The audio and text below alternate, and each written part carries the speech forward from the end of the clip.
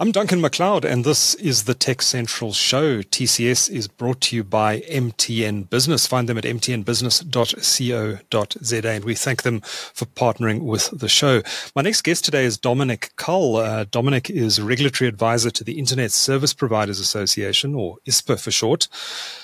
Dominic, I was just trying to think this morning. You've been involved with ISPA for a very long time now. How many years has it been exactly? It will be 20 years next year. So wow. About 80% of ISPA's existence, and I have the grey hair to prove it. You must enjoy your job, though, to keep at it for that long. It's never dull, and the joy is that you keep learning in this industry. So even as someone who's been around for decades, you have engagements with people, and then you need to run off to Google or ChatGPT to understand what they were talking about. And I find that wonderful. Yeah. It never changed. It's always changing, unlike some industries where you're having the same discussions you were having 20 years ago. Yeah, Dominic, it's great to have you on the show. Sorry, I could as a lawyer be doing wills and estates, Duncan, or conveyancing. So I'm quite grateful. Yes, we could all be doing something much more boring. But Dominic, I look forward to welcoming you more frequently on the Tech Central Show. We're going to be talking about some of the regulatory and policy issues in this space, and there's certainly plenty to talk about. But we're going to talk today specifically about a particularly hot-button topic, which is the issue of the launch or otherwise of Elon Musk's Starlink low Earth orbit satellite broadband internet services in South Africa. The issue has turned into a bit of political football this year. I think it was the DA who slammed the government's BE policies and blaming the ANC government for the failure of Starlink to launch services in South Africa. But I think it should be emphasized that that really is pure conjecture and that we actually don't know what Starlink is planning for this market because they haven't actually said anything. All we do know is that ICASA has previously said that they had a meeting with Starlink representatives. They haven't said what came out of that meeting or whether there have been any subsequent meetings with Starlink representatives about launching in South Africa. Dominic, do we know what the issue is here? We know that if you go to starlink.com/map and have a look at Southern Africa, all of the countries around South Africa now have launch dates between now and I think early 2025. And the notable exception is South Africa, where it says service date unknown at this time. Do we know what's going on? We don't know publicly what's going on, Duncan. So we have politicians politicking as they do and seeking to score points. And I think that put a lot of misinformation out into the public sphere, and the media has jumped onto that and run with it because it fits certain narratives. So we know from Starlink that they regard South Africa as a challenging regulatory environment. It's not as simple as coming in, obtaining the required licenses and kicking off. We do have transformation requirements. We do have licensing requirements. We have type approval requirements that need to be observed. So Starlink from the get-go had categorized jurisdictions according to the ease of entry from a regulatory perspective, and we were unfortunately in the third category, but that is who we are. We then assume that in the public discourse that Starlink is not entering the country because of that 30% HDI, historically disadvantaged individual equity ownership requirement, without any confirmation from them.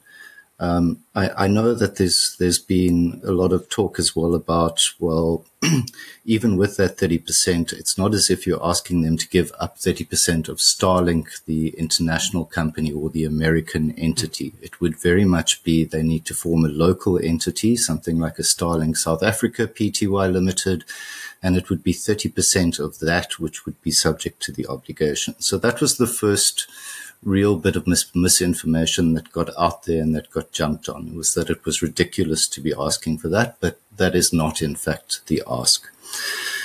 So Duncan, in the absence of any direct word from Starlink, what we can look at is the gazetted notice that ICASA published last week, setting out its position on the legality of using the Starlink service in South Africa and possessing some of that equipment.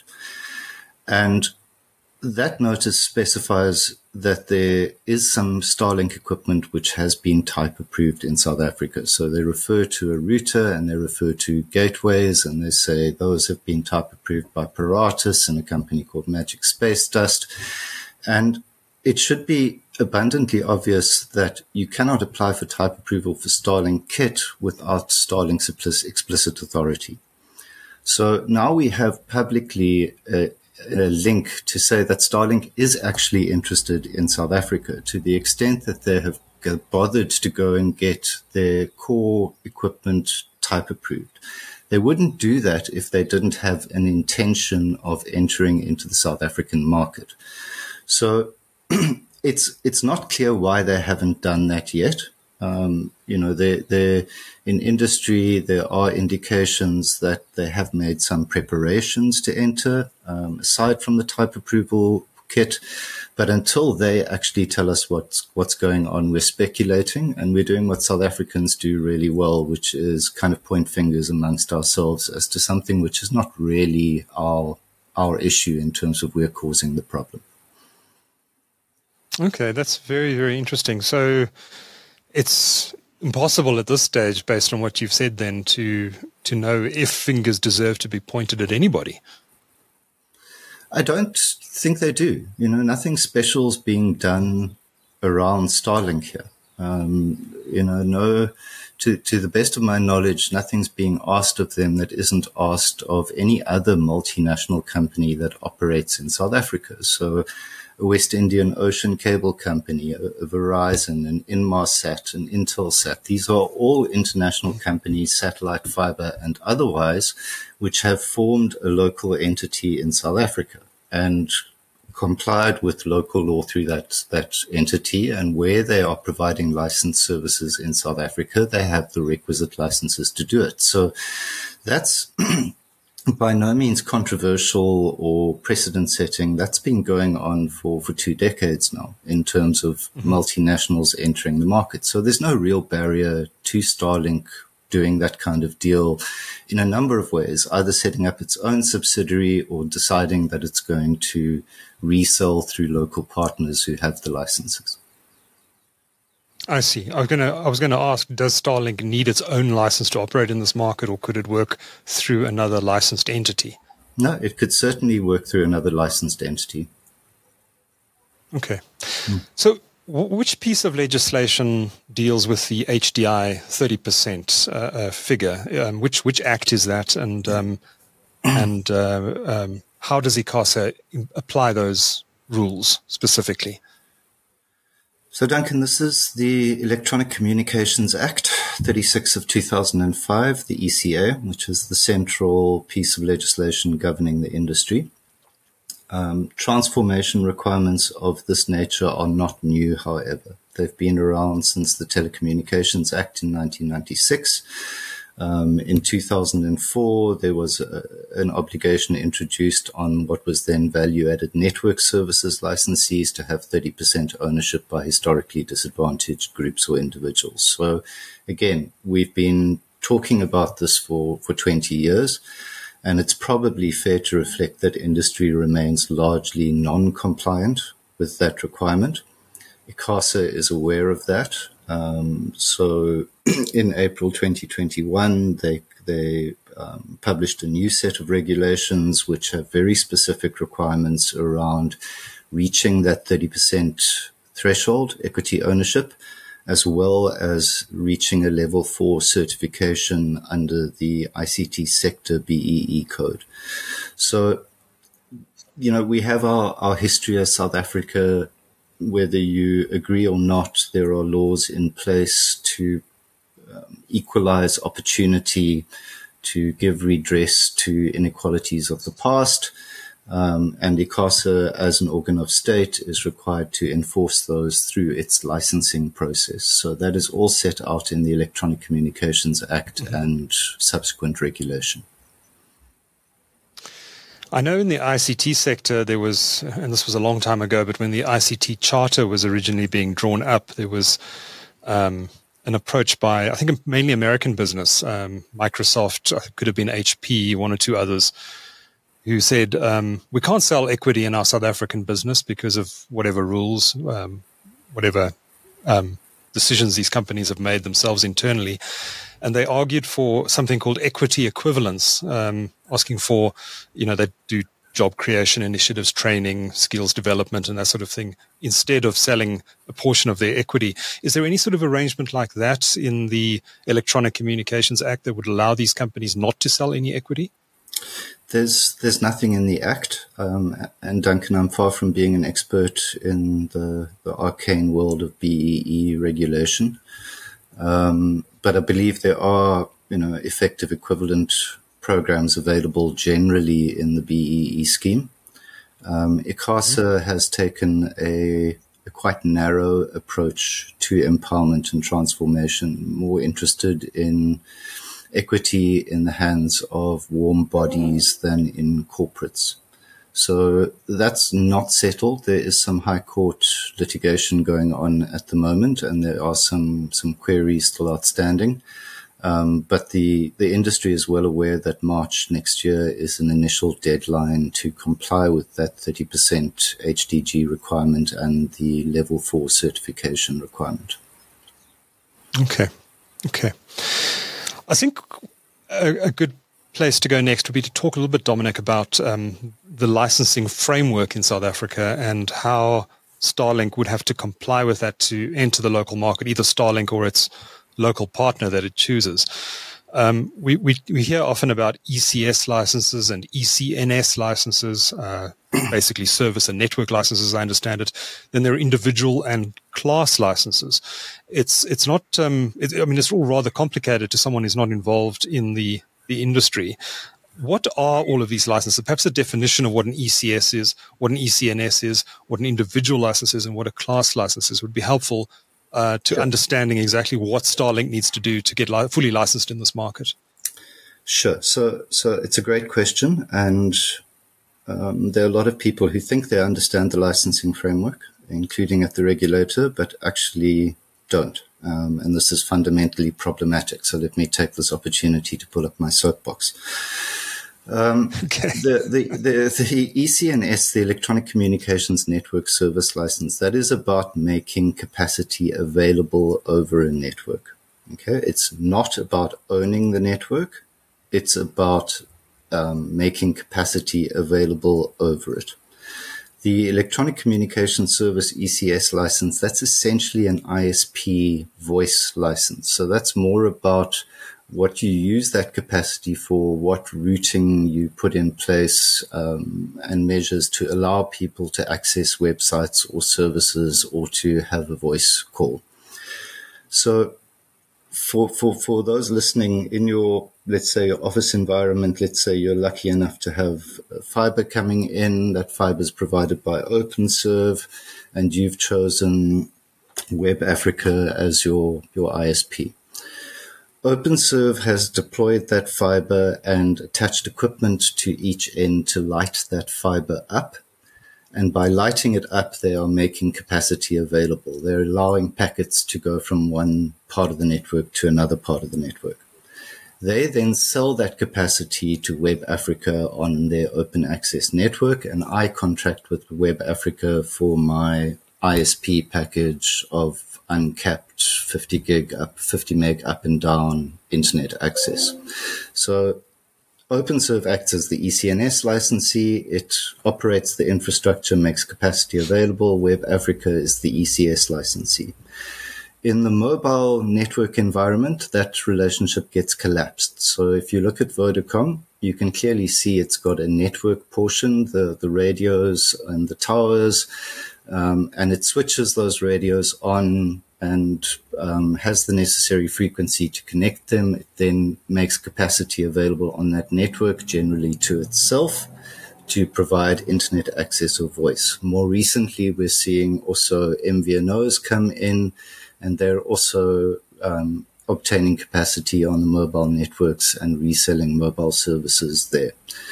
Then Lastly, the individual versus class is simply a matter of geographic area. So an individual license is valid for the whole country. A class license is valid for a municipal area, be that a district municipality or a metropolitan municipality. So if we then go back to Starlink, we say, well, individual or class, well, it's a national service. So I would be able to obtain Starlink wherever I put my equipment down, my kit down. So I'm looking at an individual license. There would need to be spectrum involved in terms of uplink, specific spectrum to uplink to the Starlink constellation. Then you can see that they would have an Earth Gateway station. They'd have live components in terms of connecting up individual users to that core network for backhaul. That is going to be an electronic communications network service. If they are themselves then providing internet access and voice services over that, they will also require the electronic communications service license. So I would say that the licenses they require access to are an individual ECNS and an individual ECS. Plus spectrum. And spectrum. The spectrum is non-problematic in terms of it's inexpensive and readily available. Mm-hmm, mm-hmm. One of the primary primary roles of the regulator is to ensure that there isn't interference between devices and that the spectrum that those devices are using are not causing interference. How much of an issue is interference in the delivery of satellite services? Not a massive issue at all. If you just think about the nature of it, it's straight up and straight down. There's far less scope for interference than with terrestrial wireless communications. And the frequencies that these satellite networks like Starlink uses, that frequency is not the same frequencies that you'd use for mobile telecommunications, for example. These are much higher frequencies, right?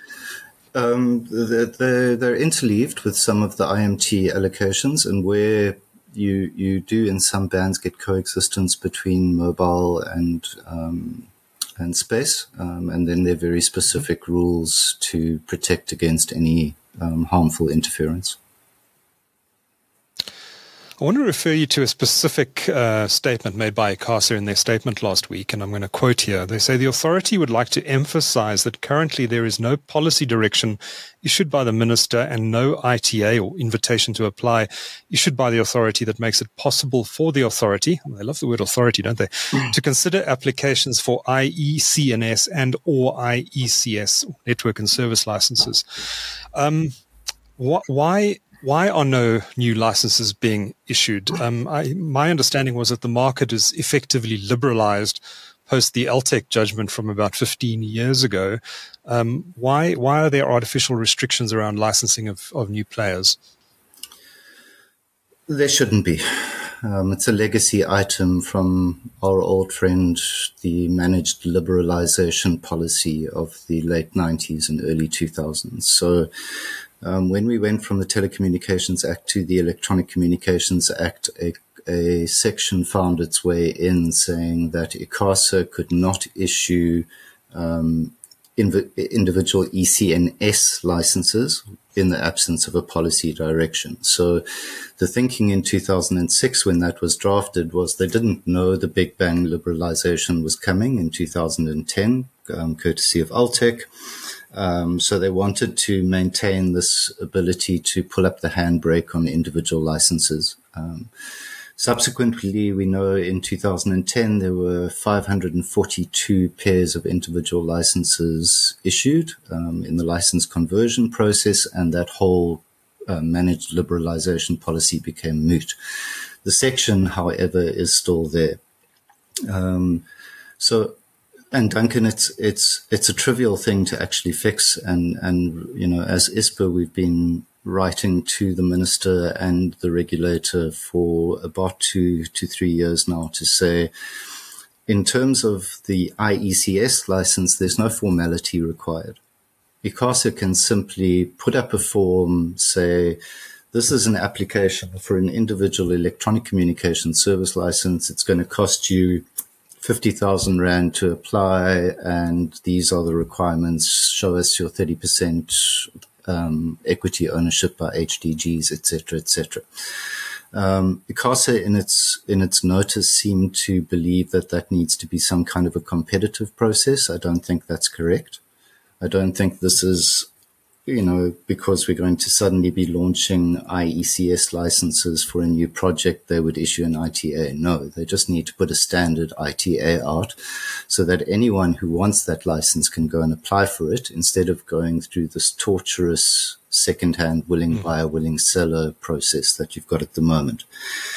With the IECNS, the Network Service License, it's slightly more complicated in that, as the law stands, we need that policy direction. But again, it would be trivial for the minister to issue a policy direction saying, I hereby direct ICASA to issue a standing invitation to apply for these licenses as of this date. That is all it would take. And it's open-ended.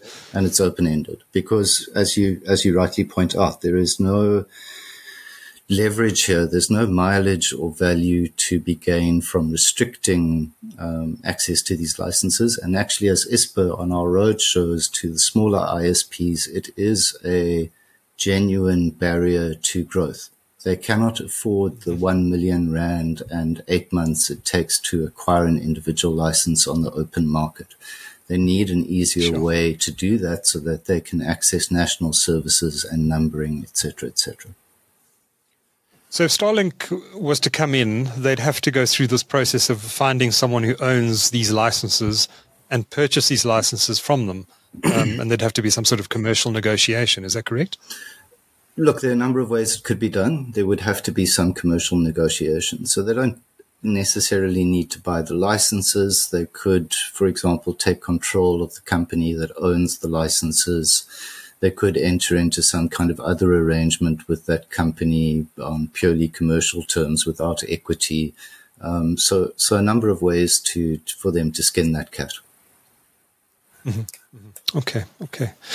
I wanted to draw your attention to one more paragraph that ICASA, or one more thing ICASA said in its statement last week. It said, further to the licensing issue, it said, however, any entity wishing to obtain an ECNS and or IECS license in the absence of a policy directive and or ITA may approach any current IECNS/IECS. There must be a better way of coming up with this terminology than these acronyms. Willing to transfer or part with its individual license. The licensee/transferor must approach the authority to apply for permission to transfer the license. Has ICASA ever said no? Yes. These transactions, like I said, it's either I'm acquiring the license or I'm acquiring control of the licensee. So one high-profile no was Vodacom Neotel some years ago. Okay. Where Vodacom applied for to take control over those licenses, and that was refused on competition and other bases. Right. So, no, It doesn't happen often. Typically, it's a very bureaucratic process. You must have, as the applicant, that 30% ownership when you approach the regulator. You must have a report relating to consumer protection. You must have a report relating to the impact on competition of the transaction. Other than that, it's really just admin. And the majority of these transactions take place at the lower end of the market where there isn't really going to be an impact on competition or consumers. Okay. More recently, we've also more recently seen this with Maziv. That is just an interesting one because ICASA, of course, said we have no difficulties with the CivH Vodacom tie-up transaction. We have no competition concerns. And then subsequently, the Commission turned around and said, well, we absolutely do have concerns. So that's probably an instance where, on reflection, ICASA would think it should have said no. Okay. And on the spectrum licenses, is that a complicated process, or can you Not simply go to ICASA and say, I'd like to? No. Yeah. Easy to get a spectrum license. Easy, reasonably quick, and inexpensive. Okay. Duncan, if I may also raise something, because I think it's an important part of what we're talking about with Starlink, is of course, where are we going with handset to satellite communications? So Starlink has a model which is retail centric. It likes to sign up consumers in its own name, and it's publicly said, look, they're launching messaging 2024 and they're launching voice and data services direct to consumer in 2025, which is a fascinating thing for the local industry. Vodacom, as you know, has made an announcement of partnering with Amazon's Project Kuiper, and initially their public statements were around that would be very useful in linking rural base stations and providing backhaul from those kind of hard to serve locations. But more recently, they've become far more bullish on the handset to satellite as being the next big thing. MTN, I note, have obtained trial licenses from ICASA for spectrum for handset to satellite on there. So without partnering with anyone, that is also something they're looking at. And it feels like a component of the Starlink conversation that's missing in terms of the potential for that service to disintermediate a lot of South African providers. So, I will have local partners who will provide me with backhaul services, but other than that, I'm essentially taking away from the local market to a foreign player. So from a national economic perspective in terms of revenue, there are challenges with that approach for us as a country. I'm not sure it's something we would welcome. We should be striking better deals than that. And it's a very interesting challenge for the mobile networks and for the ISP community going forward in terms of, well, how do we play with not just Starlink, but this entire range of new LEO services that are going to launch and become available, many of which I think will supersede Starlink. So that's looking forward and saying, well, we're talking about the licensing now, and there's a lot of objection to the requirements. I think industry would be quite supportive of Starlink being subjected to the same requirements as they are, because it is going to be a significant competitor, and that also goes for the other LEO operators. So, I think the conversation definitely needs to start looking forward to what is the kind of impact that these services will have on the local market. We focused at the moment on an almost euphoric kind of messianic vision of Starlink being able to solve all of South Africa's digital divide and communications problems. That's self-evidently not true. Tech Central's carried a pricing comparison. This is not a cheap service that's available. It's not comparable to what FiberTime and OpenServe and Vumatel Key and MFN are doing in the townships with 5 Rand a gig, etc., or for 5 Rand a day fiber. So just to put that out there, that it would be very interesting to get comments from industry players in terms of where do they see this going? Do we lose out to the LEOs? I can tell you that ISPA has also tried to contact Starlink to say, well, we'd love to engage in some conversation with you about whether we can resell your services and whether we can fit into this value chain that you're proposing going forward. Also, like you, with no response. Interesting. I was going to ask you whether the ISPs are keen to resell this infrastructure like they do OpenServe, etc. at the moment. Absolutely. That's core business. And if that's something that's coming and is going to take a slice of the pie, then the ISPs want to compete as they do on top of that. We've heard MultiChoice, just to stay with this topic for a moment longer, complain that companies like Netflix, for example, sell their programming in South Africa but are not subjected to the same rules and regulations as traditional broadcasters. Is this a similar sort of situation where potentially someone like a Starlink could come in and sell services directly to end users in South Africa and bypass all of the regulations that companies like Vodacom and Telkom have to be subjected to? It is a comparison. What you will find in that broadcasting audiovisual space, though, is that there is a movement to address that. So firstly, Netflix and Disney Plus no longer get a free ride from the Film and Publication Board. They are required to register. They're required to put up the little yellow triangles telling us, what kind of content we are going to be viewing. So they've been brought into that online content regulation that the FPB is doing.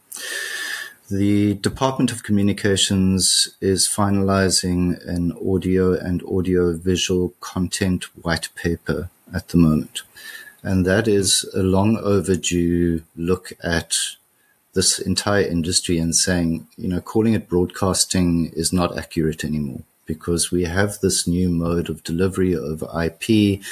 We have these, the Netflixes, the Disney Pluses. So we need a new categorization. So what they're proposing is they would introduce an audio visual license as the top level, and subcategories of that would be traditional linear broadcasting as we know it, as well as IPTV and video on demand.